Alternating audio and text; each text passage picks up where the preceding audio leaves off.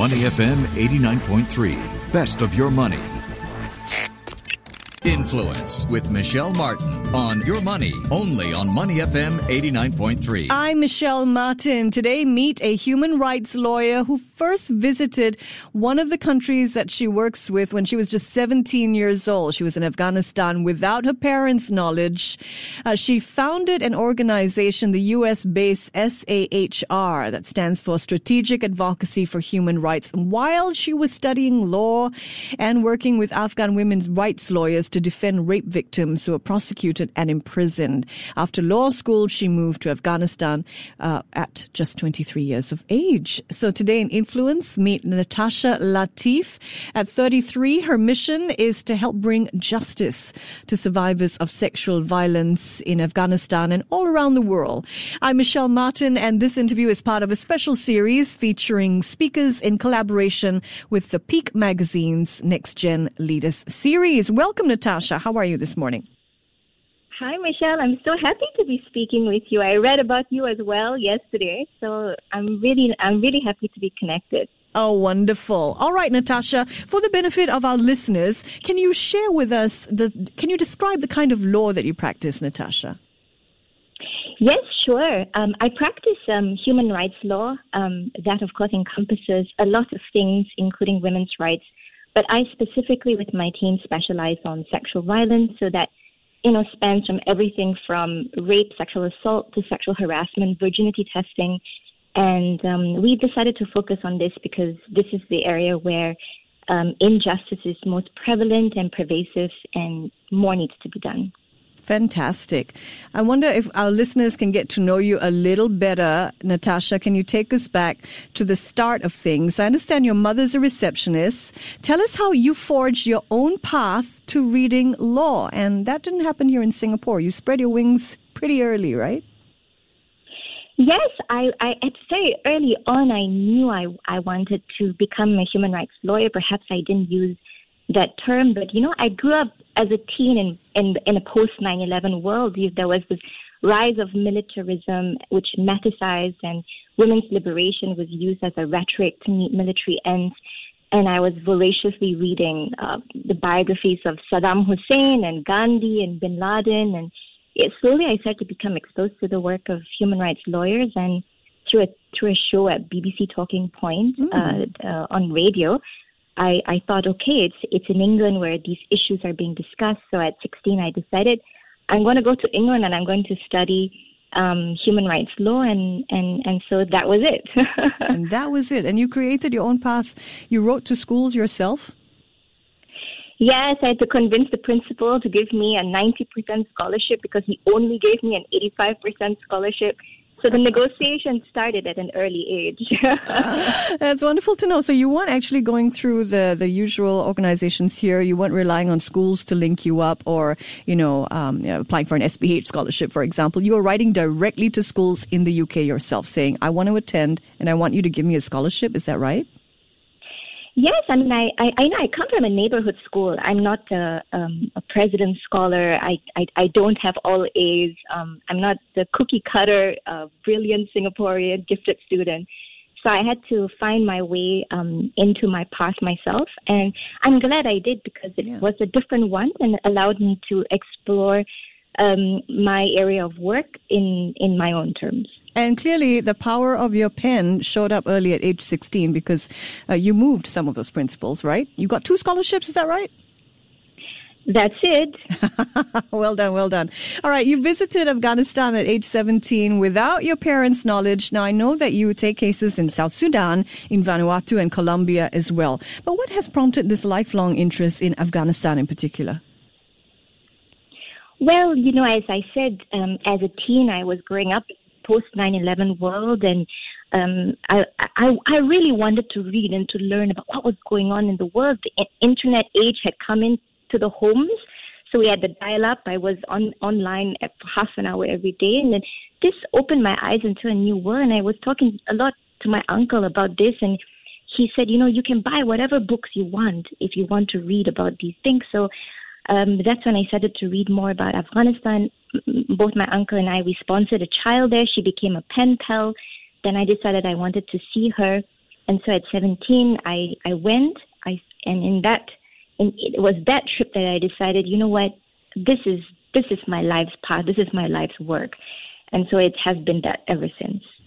We're meeting Natasha Latif in Influence today. At 33, she's a human rights lawyer, and she works to bring justice to survivors of sexual violence all around the world. So you married a refugee. I wonder if you can talk a little about how your relationship has deepened through your personal connection. Has that deepened your relationship with Afghanistan or any other countries because of this personal connection? Yes, certainly, Michelle. I think you've touched on a very, very right point. It's become more emotional and personal because of also my husband's relationship to his country. And if you've read his story, he fled during the communist occupation. His family had seen some beheadings and a lot of killings, and they fled into Pakistan. And he lived then, a part of his childhood life in Germany. When the U.S. occupied and invaded Afghanistan after 9/11, he came back to rebuild his country. And it was then that I met him at 23 years old. I met him and I married him within 6 months. And it's through his eyes that I also get to understand his family's history, which is very much tied to the work that I'm doing now, his mother's experience, his sister's experience. And that connection is important, and it's critical because it gives you a drive, it gives you a reason to keep pushing and not to give it up. Wonderful to hear. So where are you joining us from? Are you joining us from here in Singapore? Yes, I am. Okay, and he's originally from Afghanistan, your husband, right? Mm-hmm. So how does that work? Is he based here now? Yes, so I took him back with me in 2015. So we were there living there for about 5 years, and he was there for longer. And unfortunately, during the last elections in 2015, there were consecutive bombings on our streets, and one hit right outside our house, and thank God we were not in.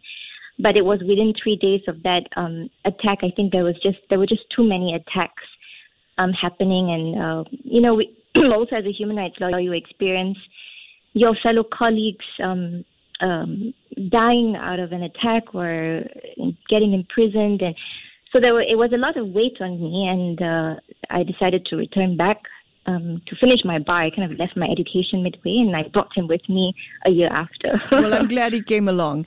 Singapore is richer for it. I wonder if you can describe some of the standout cases of your work around the world, perhaps. Sure, Michelle. All of the cases we take are high-profile sex offense cases. And when we mean by high-profile, I mean we contest cases against governments, against warlords, drug lords, very influential perpetrators, and stronghold religious organizations. So these are not your usual suspects, and these people have auxiliary armies. They have tribes that protect them, and they use all means necessary, kidnapping, abduction, killing, and assassination, to stop the work from moving forward, to stop their cases from being tried. And so this is the type of cases we take, and the work involves, both investigation and prosecution, but we also try and leverage the cases to draw political compromises, if that's the only way things will work. In my work, because most of these cases involving very powerful people are inscribed in failure. Most of the cases we go into, I know we may not win in court. So the purpose is, can I get him out of office? Can I make him a fugitive for the rest of his life? Can I make it impossible for him to travel outside the country? Can I freeze his assets? Sometimes that's the bar for success, and we just try all ways possible to make life inconvenient if we cannot imprison the guy. I wonder how COVID has impacted your work, because, if you're talking about taking on a tribal warlord, you're talking about dealing with people who maybe don't have Zoom connections. So how has COVID impacted what you do? It's been a big impact. I think it's made the the problem of violence against women and all of its manifestations more pronounced. Yep. So this has always existed. Now it's become more pronounced.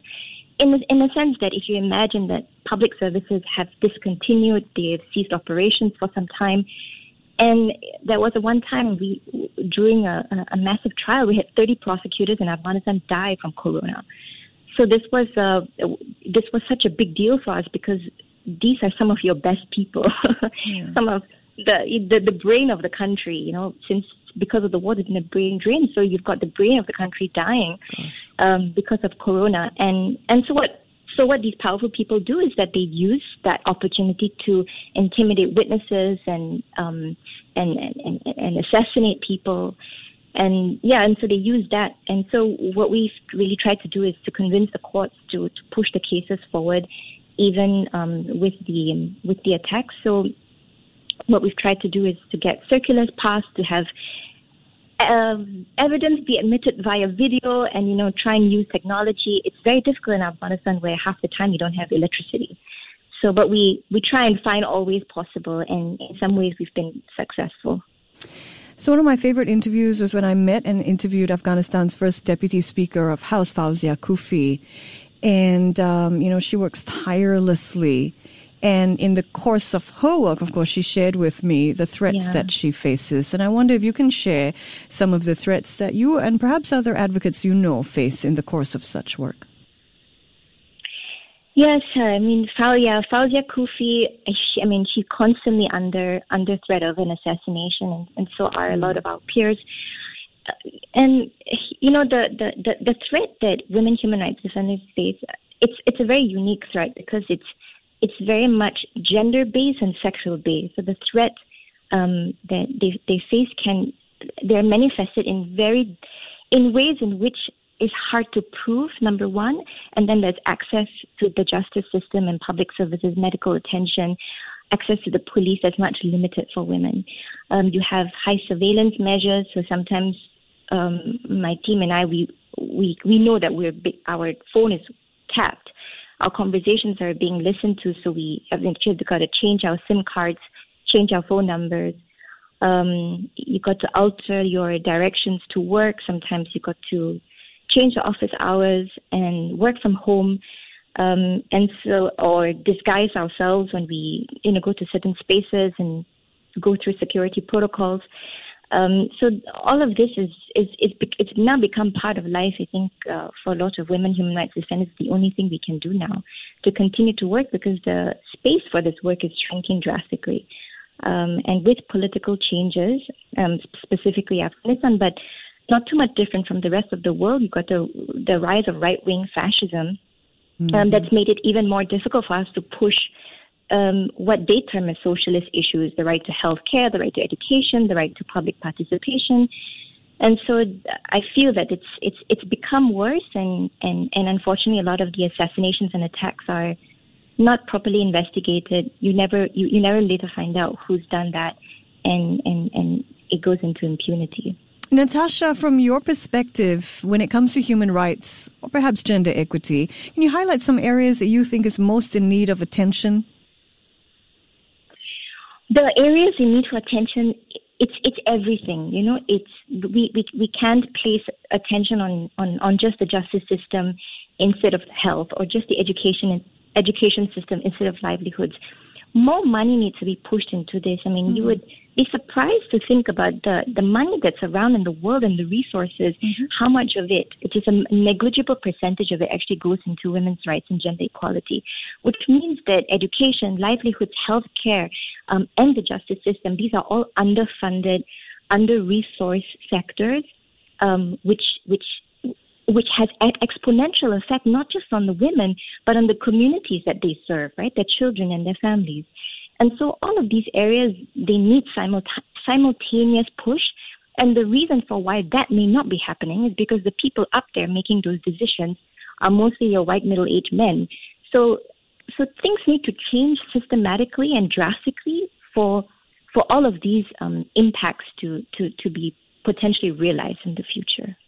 I'm speaking with Natasha Latif. She takes on cases to do with human rights and sex offences around the world, from Afghanistan to South Sudan, Vanuatu, even Colombia. What is your advice, Natasha, to a young woman listening in and she would like to pursue a human rights career? What do you say to her? I say go for it. You see, as I said before, right, the multilateral institutions that are dictating the human rights agenda, they're mostly staffed and composed of white middle-aged men. There is a space for young women, a much-needed space for young women, because the experience that you have, especially if you're an ethnic minority, a religious minority, if you have a disability, if you belong to some sort of marginalized group, your experience is no different. Is so different from others, and so they cannot speak your reality and your voice, and so that's very important that they have a place on the table that's making those decisions.